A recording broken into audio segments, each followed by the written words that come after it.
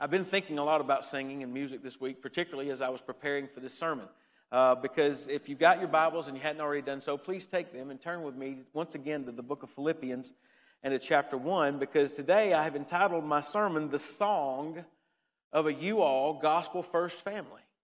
The Song of a You All Gospel First Family. We're in the middle of this series that I have entitled, Who Are We? And we've been investigating that question, who are we here at Ivy Creek? Well, you'll see in your bulletin, we've got a statement that we came up with quite a number of years ago now, and I've got it memorized. It might be worth it for you to for those of you who are part of our family, to think through it. But what we've decided, based upon our study through the book of Philippians in the past, is that we are you all, gospel first, servant-hearted family of believers who want our lives to count for the glory of God. Every single one of those phrases is important, and we're kind of walking our way through them as we walk our way through the book of Philippians. And if you missed any of the first two sermons in this series, in which we described what a you all family is and what a gospel first family is, you're welcome to go online. They should be posted there, and you can watch them or listen to them. But today what I want us to do, in light of the fact that we've established that we're a you all gospel first family, I want us to think about the fact that as this group of believers that value these things, what should the song of our lives sound like? What should others hear when we sing? How should we sing with one another? And of course, I'm using that as a metaphor for how we're to live our lives. But nevertheless, I want us to think about it from the way of how should our song be an impact in the world? To get to that, let's begin reading what the Apostle Paul writes there in verse 27 of chapter 1 of Philippians. He writes this to the church. He says, "Only let your conduct be worthy of the gospel of Christ, so that whether I come and see you or am absent, I may hear of your affairs, that you stand fast in one spirit, with one mind, striving together for the faith of the gospel, and not in any way terrified by your adversaries, which is to them a proof of perdition, but to you of salvation, and that from God. For to you it has been granted on behalf of Christ not only to believe in him, but also to suffer for his sake, having the same conflict which you saw in me, and now here is in me. Therefore, if there is any consolation in Christ, if any comfort of love, if any fellowship of the Spirit, if any affection and mercy, fulfill my joy by being like-minded, having the same love, being of one accord and one mind. Let nothing be done through selfish ambition or conceit, but in lowliness of mind, let each esteem others better than himself. Let each of you look out not only for his own interests, but also for the interests of others." Brothers and sisters, this is the word of God for the people of God. Let's pray together this morning. Lord, we thank you for this day, and we thank you for this opportunity that we have to come to this place, yes, to sing praises to your name, but also to open our Bibles and to read your very words to us. We thank you for this opportunity that you've granted to us this morning. Now I pray that your Holy Spirit will speak through your words to us even now, bringing conviction into our lives where that conviction is necessary, and also reminding us of the truths for which we have long since held. I pray that those things would impact us in such a way so that when we leave this place this morning, we will leave with a clear commitment to following you in obedience. I pray these things in the name of Christ and for his sake. Amen. In the two previous sermons in this series, I provided you an outline that was just basically one word, hooks, for us to hang our thoughts on. I've done things a little differently today. I'm going to provide you with some sentences, some structure a little deeper, just to help us understand, I believe, what Paul is communicating to us, and also to help us as we understand that, to work our way through this passage, using the metaphor of singing. In fact, the very first point that I want you to see this morning is simply this: the song of our lives must be in harmony with the gospel. That's your first point. The song of our lives must be in harmony with the gospel.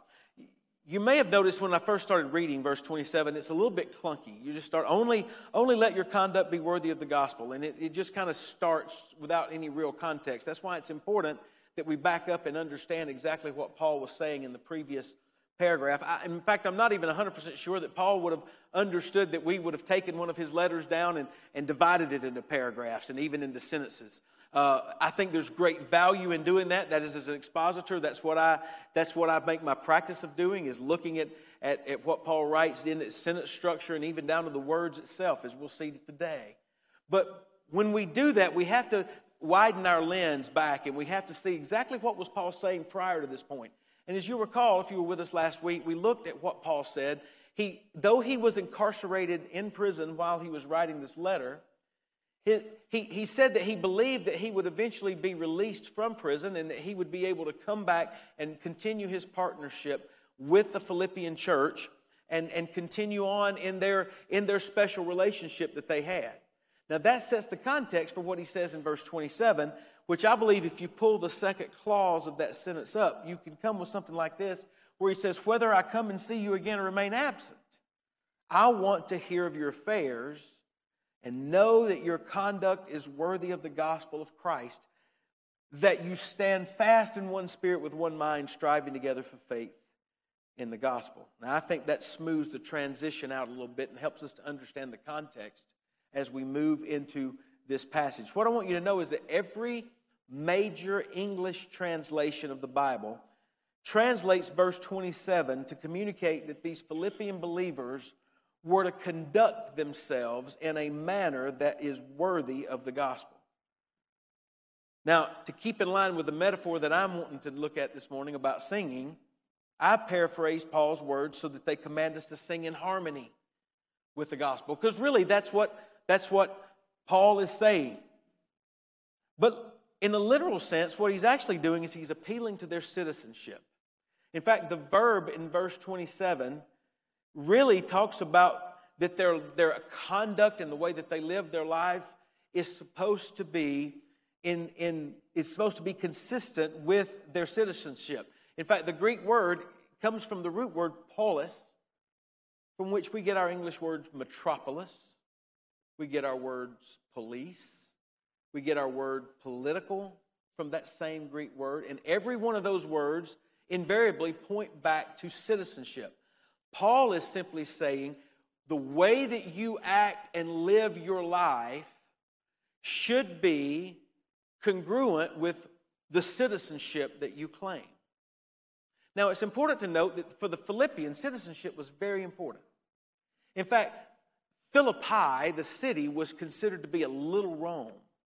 And the people who lived there were very proud of that. They were proud of the fact that they were considered to be Roman citizens. That was a big deal to them. But Paul is pointing them to an even greater deal in their life.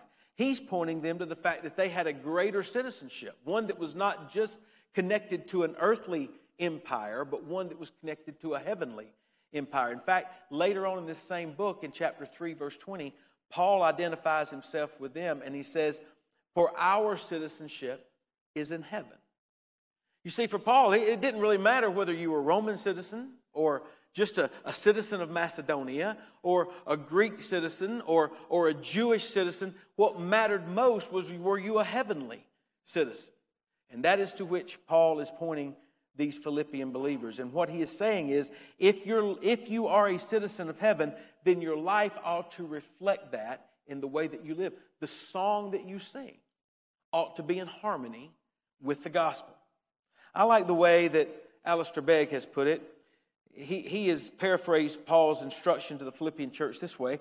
He says, every day in how you live your lives, you're making a statement. So make a statement that is in harmony with the gospel of the Lord Jesus Christ. He goes on to even state it this way. He says, Paul's words are a call to the Philippians to close the gap between their belief and their behavior. To close the gap between the creed they possess and the conduct that they display. Brothers and sisters, Paul's words to the Philippian church are no less applicable to you and to me. We must conduct ourselves in a manner that is worthy of the gospel. As Paul writes in Ephesians chapter 4, we must walk worthy of the calling with which we have been called. It's another way of Paul saying, live your life so that your conduct is worthy of the gospel. And when we do that, what we recognize is there's no room for hypocrisy in our lives. There's no room for that which we say we believe, but our behavior doesn't line up with it. No, our lives are to be in harmony with the gospel. What we say we believe ought to be the dominant note by how we live. So the song of our lives must be in harmony with the gospel. That's the first point on your outline. The question is, what does that look like? Or maybe the better way to state it is, what does that sound like? What does it sound like when our lives are sung in harmony with the gospel? Well, notice that Paul goes on to say in verse 27 that the Philippian church, he wants to hear about them standing fast in one spirit with one mind, striving together for the faith of the gospel. That leads me to the second point that I want you to see this morning. The second point is this. When exposed to external opposition, we stand for the faith of the gospel by singing in unison. When we're opposed from the outside forces that seek to dismantle who we are and to attack that which we believe, we are to stand firm in defense of the gospel for the faith of the gospel by singing in unison with one another. That's what Paul says. So stand fast that's the verb there. It's qualified by the participle striving together. And really what that means is that Paul is saying that when the chips are down, you all gospel first family will stick by one another and you'll fight it out side by side, arm in arm. And I want you to know that certainly means that we are to stick by one another through the difficult times of life. Listen, just in this church family, I've seen it time and time again when people have hit rough stretches financially. When people have come up against some very difficult and hard health-related issues. When some of you out there have lost loved ones, I have seen this church rally around you in ways, and I have experienced that in my own self. To know that we are a family of believers that love one another, and we will stick by one another as we strive through difficult moments, locking arm in arm. And every bit of that is absolutely important. But what I want you to note is that Paul, when he emphasizes this striving together, what he emphasizes that we strive together for the faith of the gospel. That's what I mean when I say we're to sing in unison with one another. It means that we're to sing the same song on the same pitch. I like how William Taylor has interpreted the passage. He says this: Paul's expectation for the Christian teacher, the student, the nurse, or the parent is that as they entered the staff room, the lecture hall, the hospital, or the playground, they would be crystal clear about their priorities, which is this: I am a citizen of heaven, first and foremost. And today my chief concern as I stand firm will be to strive side by side with others for the public truth of the gospel. That's it. That is one of the crucial marks of being a member of a you all gospel first family. It is being willing not only to partner with other believers, but to strive together for the sake of seeing the gospel advanced. It's worth noting that with Paul's use of the word striving together, well, just those words alone tells us it's not always going to be easy to do that, is it? Striving means that you're having to work against something. You're having to exert effort to accomplish something. It's not going to be easy. To partner with one another, we can expect there to be opposition, and sometimes that opposition is going to be fierce. Paul immediately tells us that we are to be fearless, though, when that opposition comes. In verse 28, he says this: we must not in any way be terrified by our adversaries. That word terrified is an interesting word. It's not used in the New Testament anywhere else but right here. This is the only time it's used. But in other Greek writing, the word terrified actually was mostly used lots of times talking about horses. Some of you out there know about horses. I don't know much about horses at all, except for what I've seen on TV.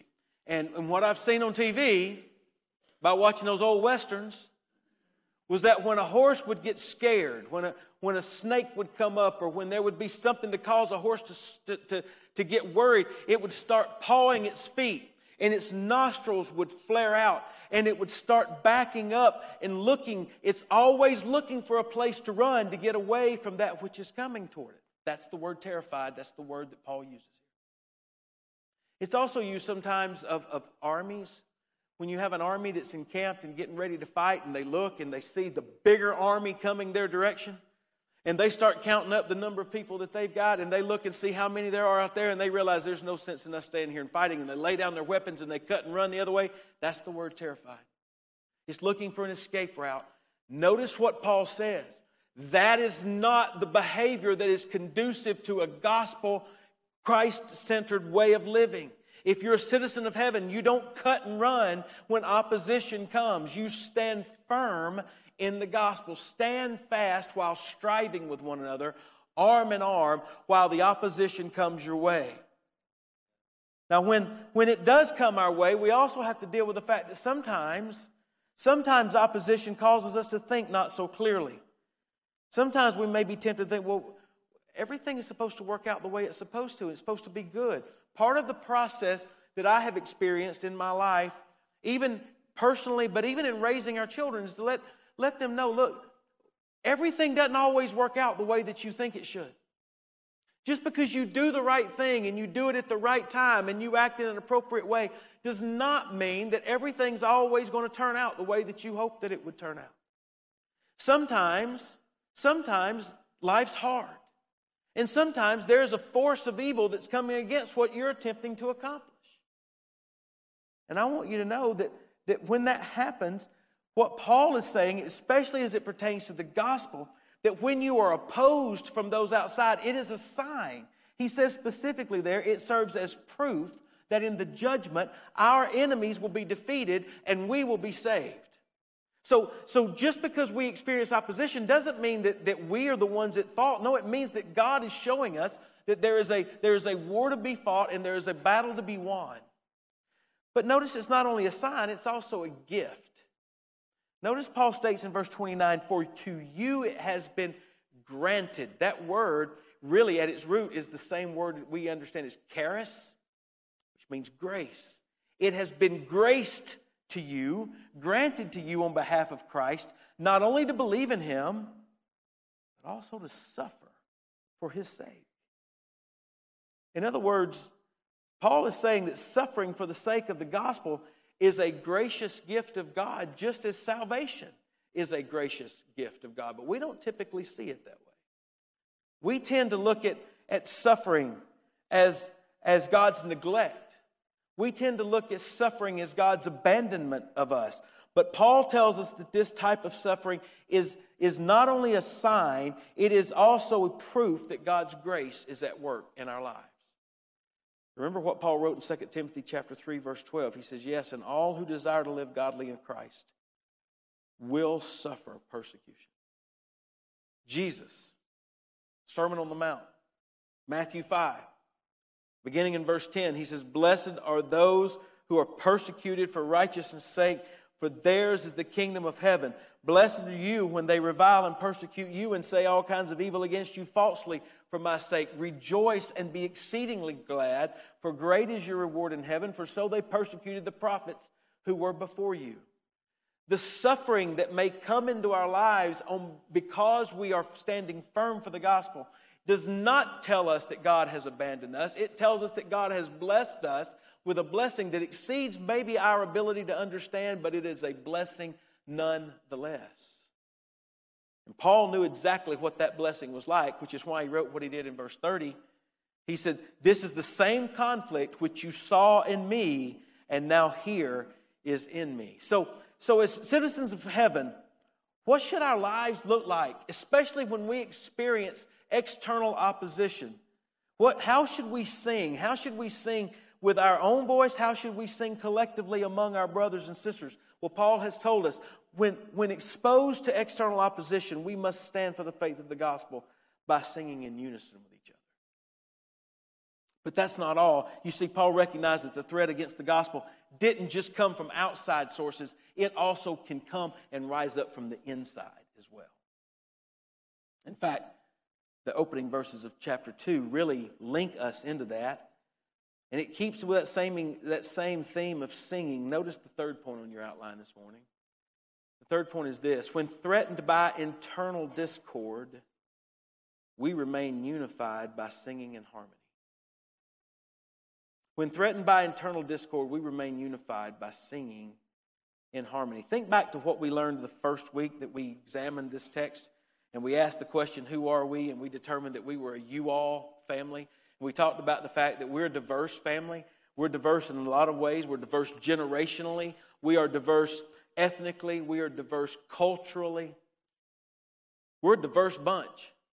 That's what makes us a you-all. That's why Paul refers to us that way, as being a you-all family that brings all of these various groups together into one. And in many ways, what we recognize is that diverse makeup really sets the stage for what Paul is going to communicate in these verses. He has an obvious emphasis on unity. And he has an obvious emphasis on partnership together. And in fact, that emphasis really permeates the entire letter. And what it tells us implicitly is that this church in Philippi struggled at times with remaining together. I think we'll see that in some of the examples that Paul gives to us later in this letter. They struggled with remaining unified. They struggled with their diversity because factions oftentimes wanted to push for this thing, or another faction wanted to push that direction. And it was constantly trying to drive them out, and Paul is bringing them back together. And what that tells us is that the church in Philippi really serves as a model church for us. You heard me tell Zach and Allie earlier in the first service, we had a couple of families join in the first service, and we told them the same thing that we say it every time somebody comes. And I know you probably get tired of hearing it, but there's a reason why I repeat it again and again and again, that we are not a perfect church family. You want to know why I repeat it again and again and again? Because we are not a perfect church family. You are not led by perfect staff. We acknowledge that, not as a way of an excuse. We acknowledge it because as long as we can remember that, hey, we're not perfect, that means that there's always room for us to seek forgiveness from our fellow brothers and sisters in Christ. And it also means that we recognize that individual is not able to just speak with all authority. He only speaks with the authority that God has given him through the Word. And so that is why I always let you know I am not a perfect pastor. And that's why it's your responsibility as believers to go back and check everything I say and compare it with the Word of God. That is the responsibility of a church family, is to make sure that what I say lines up with the text. And then together we recognize that we can extend grace to one another. In regard to that, Paul says, based upon the fact that we are a you-all gospel-first family, he begins chapter 2 with some questions. And he says, if there's any consolation in Christ, if there's any comfort of love, if any fellowship of the Spirit, if any affection and mercy. Paul's not asking, does that exist, really? These weren't questions as if maybe that's the case, maybe it's not. What Paul is actually saying is this is the genetic code that unites all of us. We're a part of this family of believers, and all of these things we share in common with one another. We have the common consolation of Christ. We have the common comfort of love. We have the common fellowship of the Spirit, and we have the common affection and mercy that is ours in Christ. Now, beginning that way, what he says is, since that's the case, make my joy complete. Fulfill my joy. Well, how? He says, by remaining like-minded. That means thinking of the same things about the essentials. Having the same love, meaning having a mutual love of one another and expressing that love in tangible ways. Being of one accord. In other words, not allowing inconsequential differences to divide you. And then being of one mind, that actually means to be intent on the same thing, to have a common goal that you are pursuing. Paul is not stating that everybody needs to be exactly alike. He's not saying that we all need to be exactly the same in every situation. To pull it into our own church context, Paul doesn't assume that we're all going to like the same music, or that we're all going to wear the same clothes, or that we're going to all have the same tastes and things. We're not all going to like the same football team. He's not saying that has to be that. But we are to have the same mindset, and we are to be the same when it comes to what's on the inside and with what's driving us in this world in which we live. We need to be in harmony with one another, singing the same song on the same pitch. I love how Paul puts it in Romans 15, verses 5 and 6. He says this, "May the God of endurance and encouragement grant you to live in such harmony with one another, in accord with Christ Jesus, that together you may with one voice glorify the God and Father of our Lord Jesus Christ." With one voice. That's a good way to describe what Paul is saying in this passage. We might say that he is telling us that as it pertains to the gospel and to the essentials, we are to sing in unison with each other. In fact, maybe the best way to demonstrate that is just to have Keith come up. Keith, do me a favor. Play Amazing Grace, just the melody line in 2 different octaves.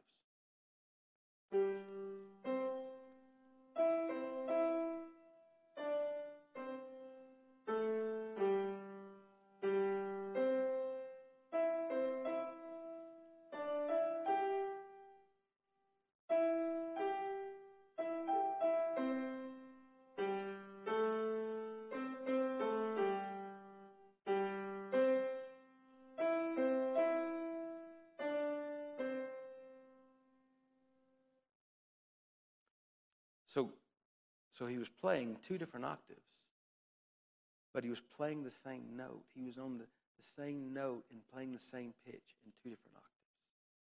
And so it was in unison. He wasn't on the exact same note all the way through. There was no division, though, in what he was playing. He was playing different octaves, but the same note. And that is what I think illustrates what Paul was communicating to the Philippians. He's saying, be on the same pitch with one another. Be like-minded. Be of the same love. Be of one accord. Be of one mind. In other words, be unified and stay together. It is the amazing grace of the gospel that has saved you and united you together in the same genetic code. You are all citizens of heaven by your faith in Christ. So stay unified and sing with one voice to the glory of God and the Lord Jesus Christ. But let's be honest, that's not always easy to do. In fact, it can be downright hard. And that's why Paul has to tell these Philippian believers that if they were going to sing in unison with one another, if they were going to have a spiritual oneness together, then they will have to be on guard against selfish ambition. They were going to have to be on guard against empty conceit. And furthermore, each member of the church was going to have to look out not just for themselves, they were going to have to look out for the others. They were going to have to take into consideration what the others in their congregation needed. One author has noted this. He said, the overarching concern of this section is that the issues of humility, is the issue of humility which stands in opposition to selfishness and looking out for oneself. Once more, I think we can actually understand what Paul means to communicate by this by hearing it through music. So, Keith, since you're there, go ahead and just play a C major chord for me. All right, you hear that? C is the dominant note, and then the others come in harmony with it. C major chord. Now, he's not playing in unison there. He's playing different pitches. But notice that they're all in harmony with one another. That's what I think Paul is telling the Philippians, and he's telling us that we are to remain unified in the essentials, but there's room for diversity among us. But even in that diversity, we're to remain harmonious. We're to remain like that C major chord. But I don't know, throw me in a G sharp. Just start arpeggiating. Now, I don't like that. I don't know about y'all. Some of you music nerds like Will, he told me he liked augmented. That's an augmented chord. To me, it's discord. It doesn't sound good together. It's not what, you just kind of hear that G sharp clanking in there with that C major chord. And you're like, that just doesn't fit. It doesn't fit what it's supposed to sound like. And this is what I want you to know. This is what I think Paul is trying to say. For some, they may come along in our lives and say, you know what, though, G sharp's my favorite pitch. I like singing that one. Matter of fact, I'm going to sing G sharp every chance I get. You might have a trumpet player that decides G sharp's his favorite trumpet note, and he's going to play that trumpet note regardless if it fits in the whole rest of the chord. That's what I like. G sharp's my thing. Paul says that kind of attitude is inappropriate with living and singing your song in harmony with the gospel. Attitudes that say, I don't care what anyone else thinks. I don't care what the consequences of my actions are. I don't care what goes lacking among the church family because of my inactivity. I'm going to keep doing my own thing, my own way, without any concern for how it affects others or how it affects the harmony of the church body. And what Paul says is that kind of an attitude is absolutely 100% wrong. Such attitudes are not in unison with the gospel. They're not in unison with the consolation we have in Christ. They're not in unison with the comfort of love. They're not in unison with the fellowship and the partnership we have in the Spirit. They're not in unison with the affection and the mercy that we have through Christ. In fact, Paul states being united together, being a you-all gospel first family means that our genetic code necessitates that instead of making sure that we always get what we want and having things our way, we are to replace that attitude with one that esteems others better than ourselves, one that looks out for the interests of others rather than our own. In other words, we are to replace pride with humility. Thank you, Keith. Now, let me tell you in these verses to follow, Paul is actually going to go and demonstrate exactly what that looks like from the life and the rule and the reign of the Lord Jesus Christ. And Lord willing, we'll get to that next week. But he intends for us to know what we can drag away from this passage this morning is that when threatened by internal discord, we remain unified when we sing in harmony with one another. So the question that's been on our minds throughout this entire morning is for how our conduct is supposed to be worthy of the gospel. How are we to live in such a way that is worthy of the gospel? How are we to sing the life song of our lives and be in harmony with the gospel? Well, that leads me to my sermon in a sentence this morning, which is this. As members of this you all gospel first family, we must sing in unison with one another about the gospel of Jesus and in harmony with one another about everything. Listen, Paul has told us what it means. He's demonstrated it from the text, what our song should sound like when we sing in harmony. And he's told us that we are to partner with one another for the sake of the gospel. And when we live our lives worthy of that gospel message, we will stand firm and fearless, united together when we face opposition from those who are outside. And furthermore, we will maintain a unified focus on the gospel, and we will sing together in unison, being of the same mind, of the same love, in full accord with one another. And at the same time, we will live harmoniously with one another, counting others more significant than ourselves, and always on the lookout for the interests and the well-being of others. And as he says back in verse 27, that is the conduct that's worthy of the gospel. It's what one's life song sounds like when it is sung in harmony with Jesus. And the only way that will ever be a reality is when we submit ourselves to the lordship of Christ. That is the only way that it'll ever happen. You and I will never be able to do this on our own. It will only happen when we determine and we make sure that we recognize that Jesus is the dominant note in the chord. When we submit our lives to Him and to Him alone. When He is the dominant note, everything else in our life has to come underneath His lordship. And when that happens individually for me and for you and for you and for you, then it becomes possible for us to come together as a you all gospel first family and to live together in unison recognizing the essentials about which we find ourselves, and also to live in harmony with one another. Apart from Him being the dominant note, we will never do it. So here's the question. Have you submitted to the dominant note, the Lord Jesus Christ? Have you given your heart and life to Him? Have you repented of your sins and asked Him to be your Lord and Savior? If you've never done that, that's step number one. Submit to the dominant note. Submit to Jesus Christ, to Him and to Him alone. I would ask you to do that today. I'd ask you to take me by the hand and say, can you pray with me? Can you show me? Can you tell me what I need to know in order to become a Christian? I will be happy to do that. Maybe your testimony is that you've become a believer in Christ. You've trusted in Him. But maybe through this text you become convicted of the fact that you're not standing firm. Maybe your commitment to the gospel has waned. It's keeping you from plugging in. It's keeping you from serving the Lord. If that's the case, then I invite you to make that right with the Lord before you leave today.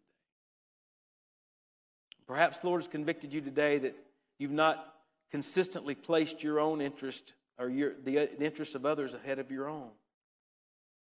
And if that's the case, then I invite you to make that right with the Lord today as well, so that we may sing both in unison and in harmony with our brothers and sisters. You know, I said at the very beginning today that one of the things that I'm most proud of is being a part of this church family that loves singing, loves music so much. One of my greatest joys is to be in this family where that is such a huge part of who we are. That being said, may we both individually and collectively live our lives in such a way that our life song may be in harmony with the Lord Jesus Christ. Brothers and sisters, this is the Word of God, and it is for the people of God. Let's pray. Lord, I thank you for being so good to us and loving us as you do. The Bible tells us very clearly that while we were yet sinners, you demonstrated your love by sending your Son to die for us.